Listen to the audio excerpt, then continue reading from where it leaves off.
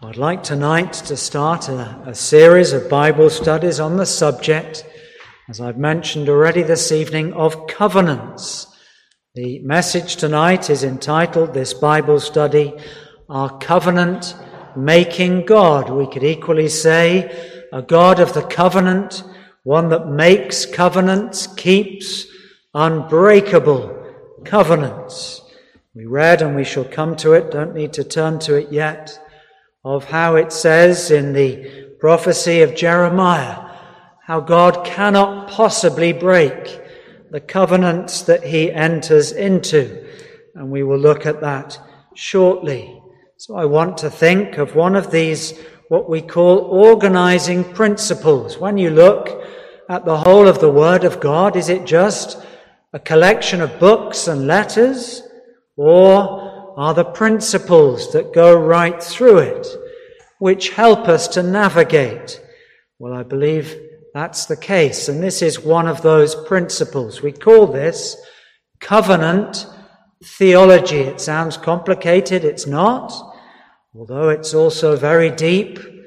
There are depths that we cannot possibly plumb, and it's an area of which some people have different views, but we approach this in the way that the Reformers did, the way that has always been until recent years, the understood way to look at the covenants of God. Covenant theology, as opposed to what we shall cover briefly, is now called New Covenant theology, with many dangers and errors that have come in the last 50 years. Well, we look at the definition of what this is. What is a covenant?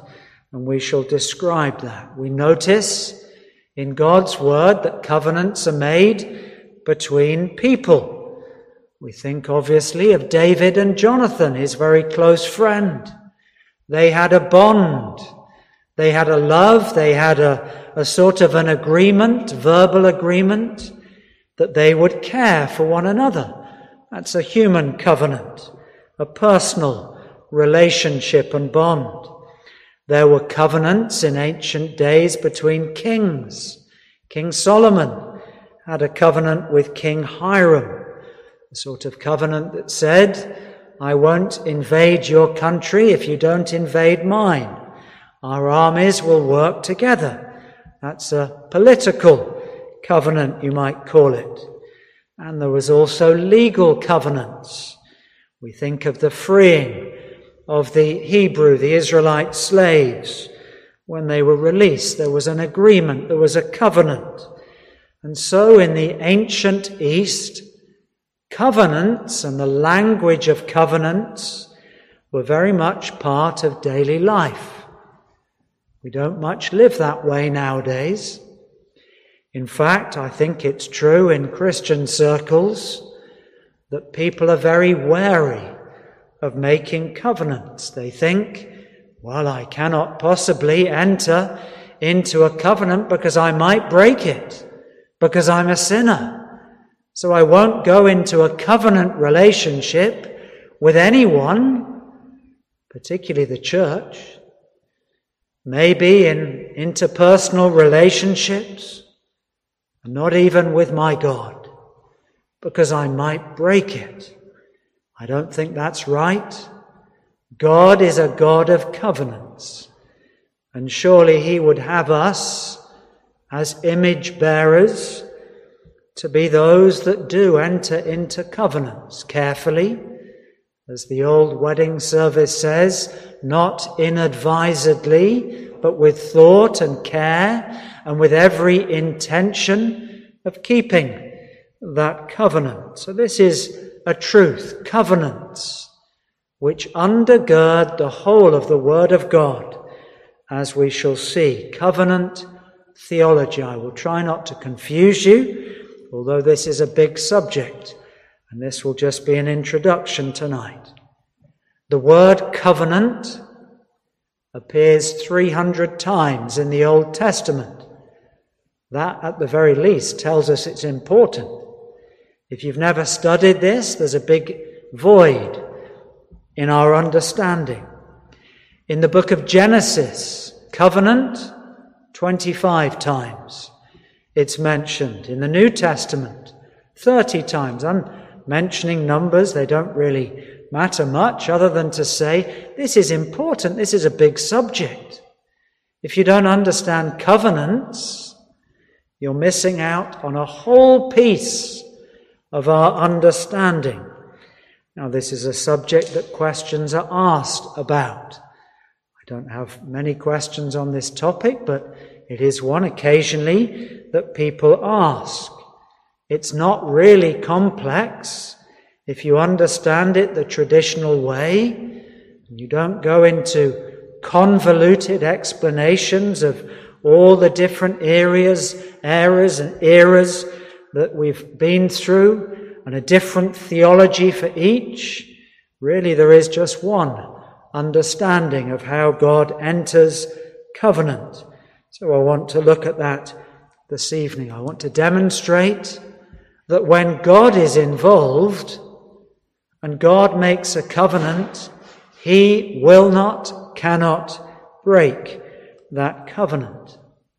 If I tell you the conclusion now, really there's only two covenants in the whole Word of God. If you really want to simplify it, we call them the covenant of works and the covenant of grace. And I can prove to you that they run right from the beginning all the way through the Word of God. And we shall illustrate it by looking at the 5 most famous covenants in the Old Testament. Well, let's start. Define what we mean by a covenant. A covenant is an agreement, an undertaking between two groups, two people, or could be more than two people, a relationship that is entered into where binding promises are being made. Each party will do their very best to reach a common goal that is implicit within the covenant. Now, in business life, the word is used in a very different way. If you have a piece of land, the old-fashioned term is there might be a covenant upon that piece of land. That means you can or you can't use it for particular purposes. That's a different usage. But in biblical terms, it means two parties coming together, entering into agreement where there is a great blessing if the covenant is kept, but there are conditions and obligations that need to be kept in order for those privileges to be given to those who are party to this relationship. So let's look at divine covenants as the Bible describes them. Now let's just pause. Just imagine for a minute if the Bible didn't have covenants. Imagine a medieval king. We've been thinking lots of kings, haven't we? Kings and queens recently. Imagine a medieval king and you're one of the subjects and you go to the king or the queen and you ask for some favor, some blessing. And you've got no idea how the monarch is going to respond. I don't know. Think of Henry VIII. We imagine him to be a moody king, unpredictable. How's he going to treat me? Will I be sent to prison or will I be made a knight? We don't know. The kings, they made it up as they went along. Now think of our God. Think of the way he deals with us through covenant relationships. And when we go to him in worship, in prayer, in the Christian life, we can know for certain how he will deal with us in a predictable, reliable, dependable way. That's what a covenant is, a divine covenant. Since the creation of Adam and Eve, covenants were issued, clear principles. If you do this, I will do that. If you do this, you'll have a blessing. If you do this and keep the condition, I will keep and honor the covenant. Divine covenants, of course, are initiated by God. You can't find your way to heaven. You can't make a covenant with God that he hasn't offered to you. A covenant creates a binding relationship. That's important. And unlike a contract, sometimes people say a covenant, another word is a contract. It's not just a contract. This is a living relationship. A covenant is something that moves, ebbs, flows, and lives. And the relationship that we have with God through Christ is a living covenant. And it contains blessings and obligations. One more thing. If the covenant that God offers and has entered into with either us in one covenant or with Christ in the other, if it's violated, there will be death. The death of either you or me, or a substitute in the case of Christ. So these are consistent, reliable commitments and obligations. Let's think of human covenants. We thought of general covenants, divine covenants. What about human covenants that govern relationships? Let me give you a few examples. We've said that nowadays it's not fashionable. People don't really like marriage today. Number of marriages are going down and down. That's a covenant. It's a covenant relationship that God would have a man and a woman to enter into for life, with commitments and blessings implicit if the relationship is kept. Whether it's believers or unbelievers, marriage is a blessing and honourable to all, the Word of God says, and even unbelievers can know blessing through it if the obligations are kept. Let's think of another example. I hope to hold a Bible study on a number of these human covenants. Let's think of conversion, the covenant of redemption. What is conversion? I've been awakened. I feel my sin. I suddenly feel convicted. I feel guilty. All that weight of sin, like Bunyan said, bowing me down, the burden, crushing me, bending my back. What do? I go to Christ. There's no other. I go to him and I plead with him. And he offers a covenant that I can rely upon. He says, if you put your trust in me, if you repent of your sin, if you put your faith in the finished work of Christ, then you will be forgiven. It's a covenant. You see, conversion, the Christian conversion, being born again, is a covenant. Who between? Between Christ and me. I don't keep it. I can't keep it. I don't earn it. I don't contribute to it at all. But Christ does. And that covenant, if we come and plead upon it, and with it, with the help of the Holy Spirit, is a sure covenant relationship. Think of baptism. Baptism. Covenant relationship. Well, it is. As soon as somebody has sufficient evidence that they're saved and the church can see that and acknowledge it, they should come quickly to the church and say, I'm on the Lord's side.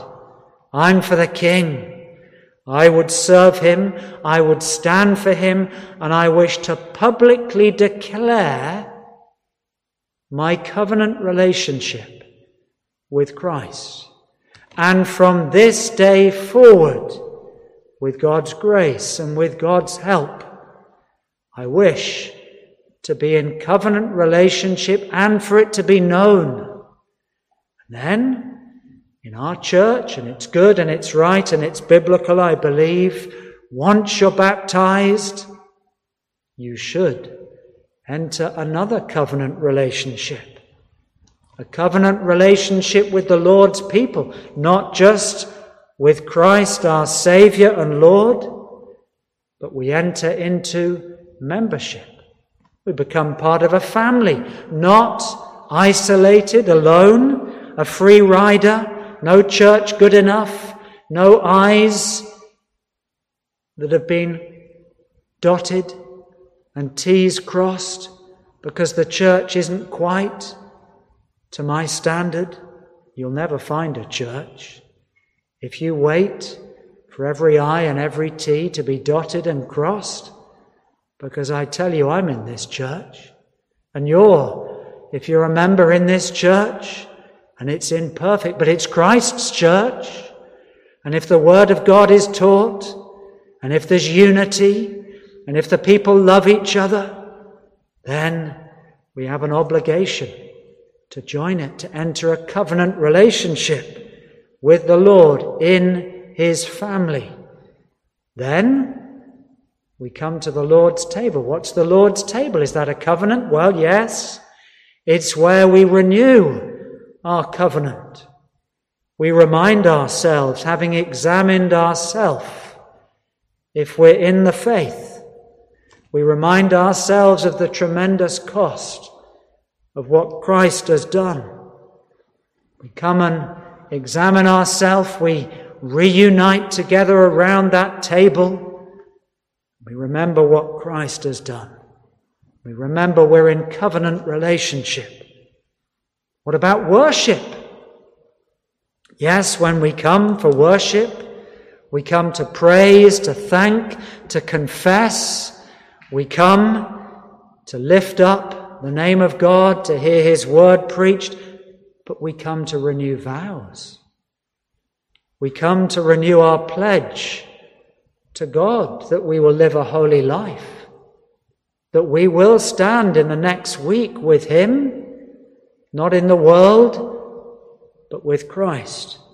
That's a key element of worship, the renewing of the covenant relationship, and in vow that we've already made. And marriage, we've spoken about. Human covenants, are they breakable? Yes, because there's a human being involved. Will I fall? Yes. In all of those relationships I've mentioned and covenants, we'll slip up. Marriage? Yes. I hope not morally. With the church? Will we absent ourselves from the means of grace when we didn't need to? Maybe. Shouldn't happen, but it does. Worship? Will my worship sometimes be physical and not spiritual? Yes.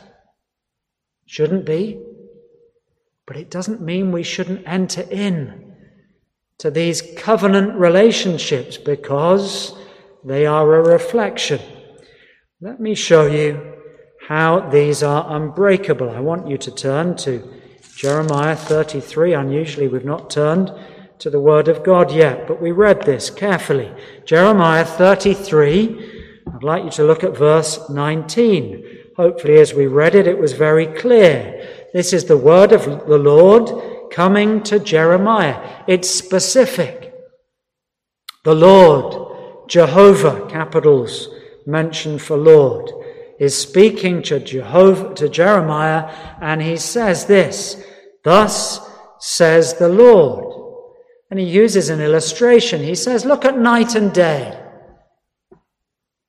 Apart from on very few occasions when Christ was on the cross for the 3 hours of darkness, there is a covenant that it will be dark at night and light in the day. Yes, you've got the the moon and the equinox and the seasons, I know that, but it's a law, it's a covenant. The Lord has entered into a covenant relationship within the earth to say that while there is life, there will be light and there will be darkness. And he goes on to say, just look at this physical illustration. And if that's kept, which it is, apart from an extraordinary supernatural exemption while Christ was on the cross, then I'll keep my covenant. Look at the covenant mentioned as the illustration. The covenant with David. This is one of the 5 covenants. We'll look at the other 4 shortly. A covenant with David. What's this about?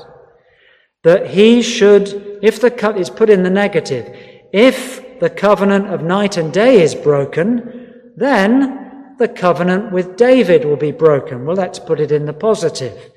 The covenant with night and day won't be broken, and so my covenant that I've made with David also won't be broken. And there will be one on the throne forever. Who's that? Christ. The throne will not be wanting. It won't be lacking. Well, that's not true physically, because David's reign ended. And eventually the kings of Israel died out. Oh no. But there is one on the throne. And David was just a picture, a signpost pointing to him. And he would reign. And it goes on to say that there won't be a need for priests anymore. And there won't be a need for sacrifices anymore. Because the sacrifice that will be made to King Jesus will be the sacrifice of the heart. Well, this covenant is unbreakable, as are all of the divine covenants. Well, as I've mentioned already, there are only 2, principally. Some people say 3, but I narrow it to 2 tonight.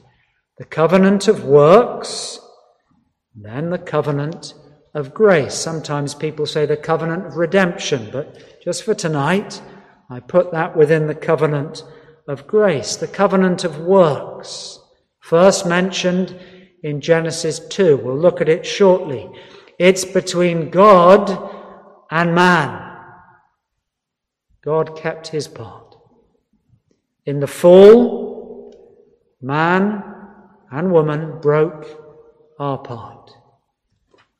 It said, very simply, obey, don't touch, don't go near, and you'll be blessed forever. But we did. We touched, we went near, and we ate.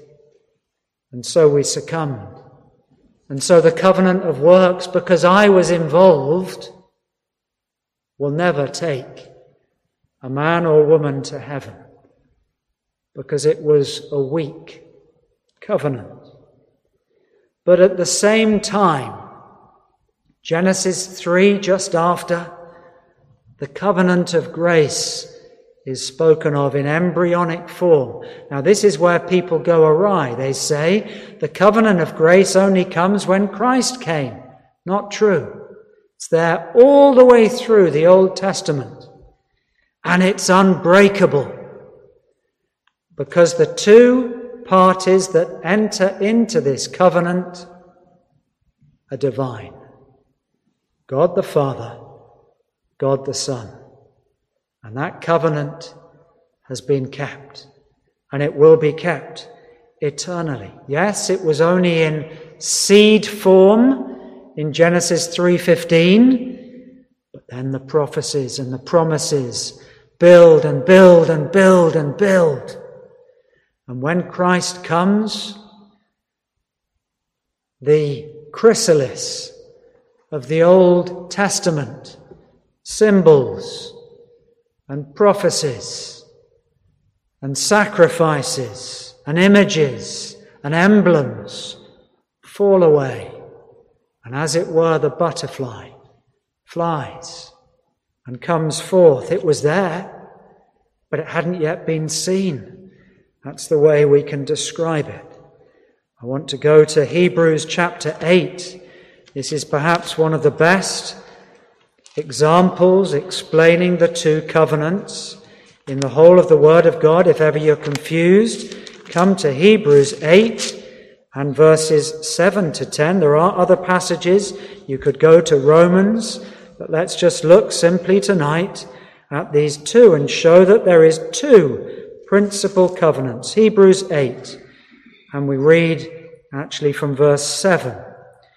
For if that first covenant of works, had been faultless, then should no place have been sought for the second, the covenant of grace.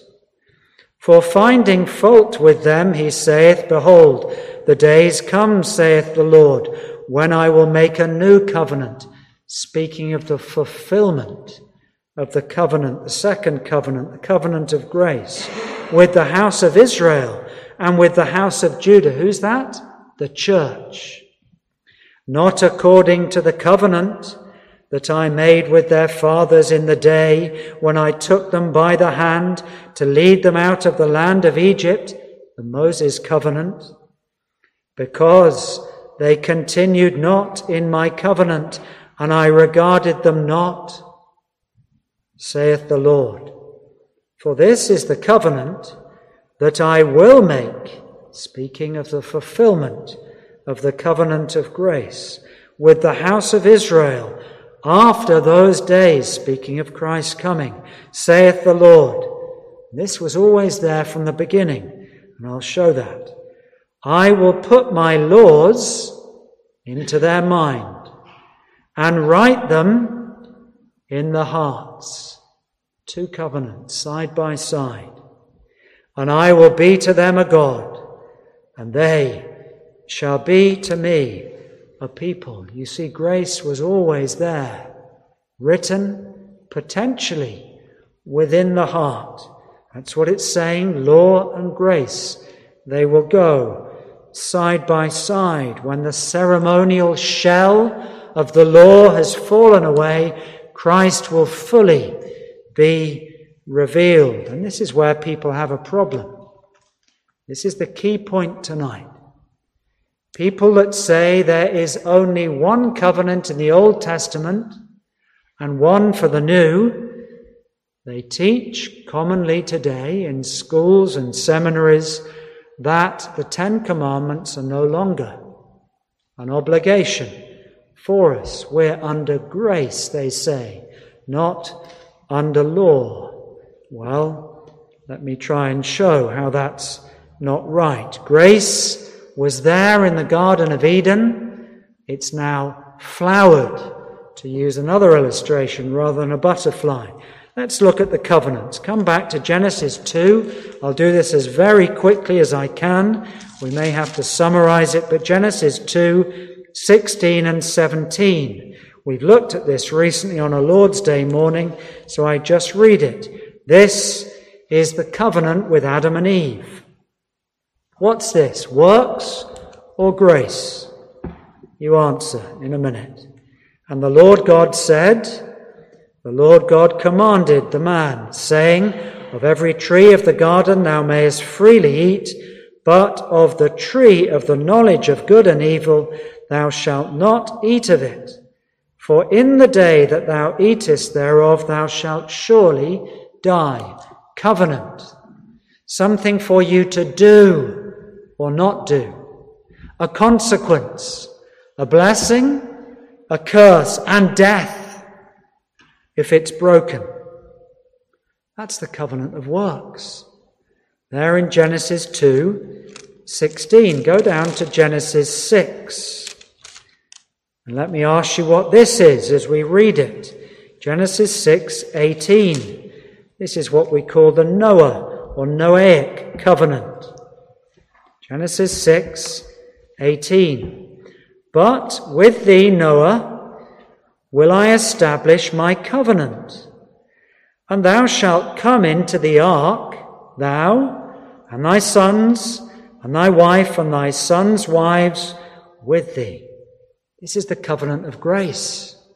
It's about the preservation of life, the salvation of souls that are drowning in sin. And the Lord says to Noah, there will be an ark, Christ. One door.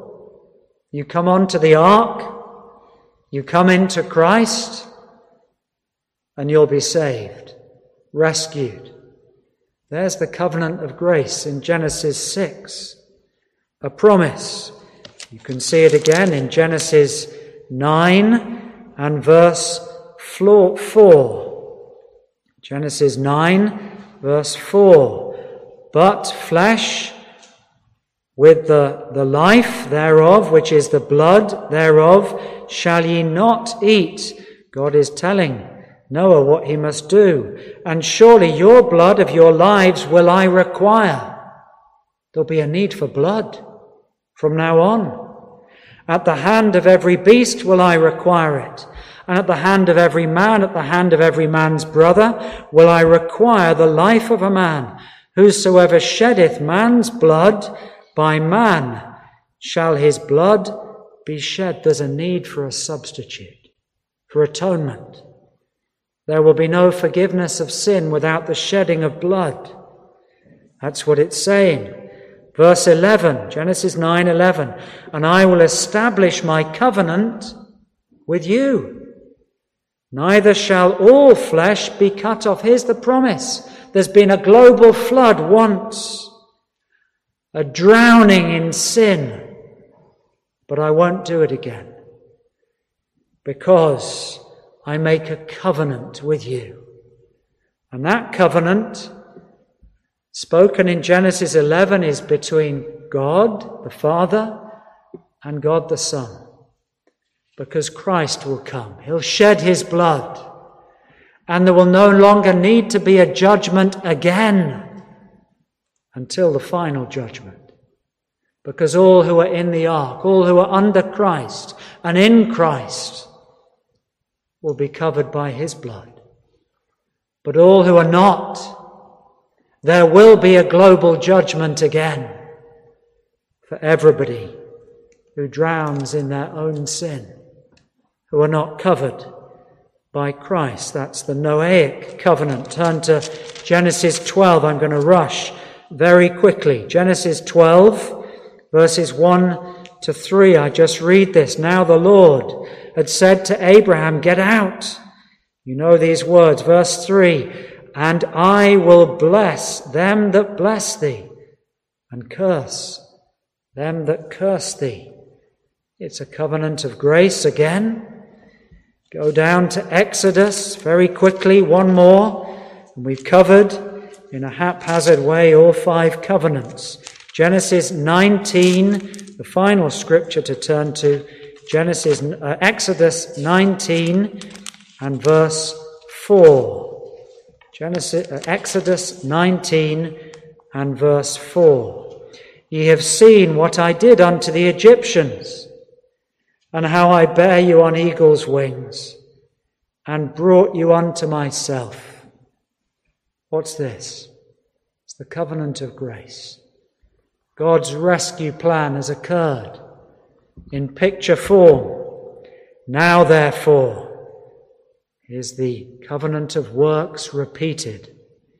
If ye will obey my voice indeed, and keep my covenant, this is the promise to the church, then ye shall be a peculiar, a special, treasured people unto me above all people. This is the church, obviously.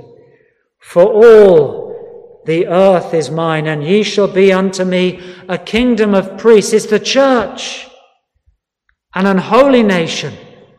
That's what the church should be, because it's still under the law, because we should be a holy people, set apart, saints, called out for God.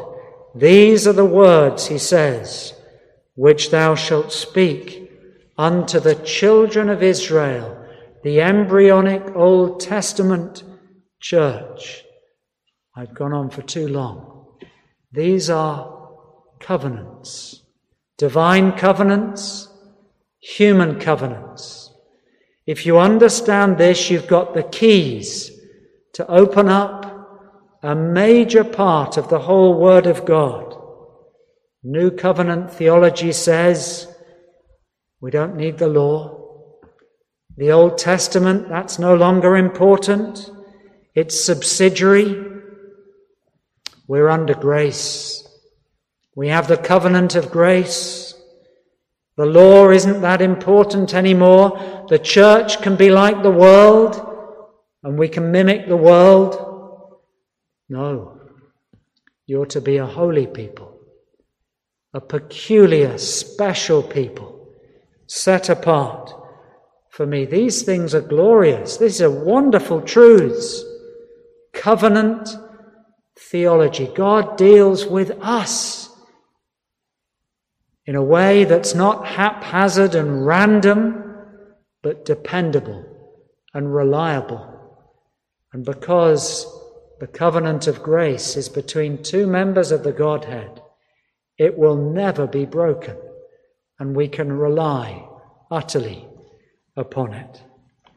Let's close.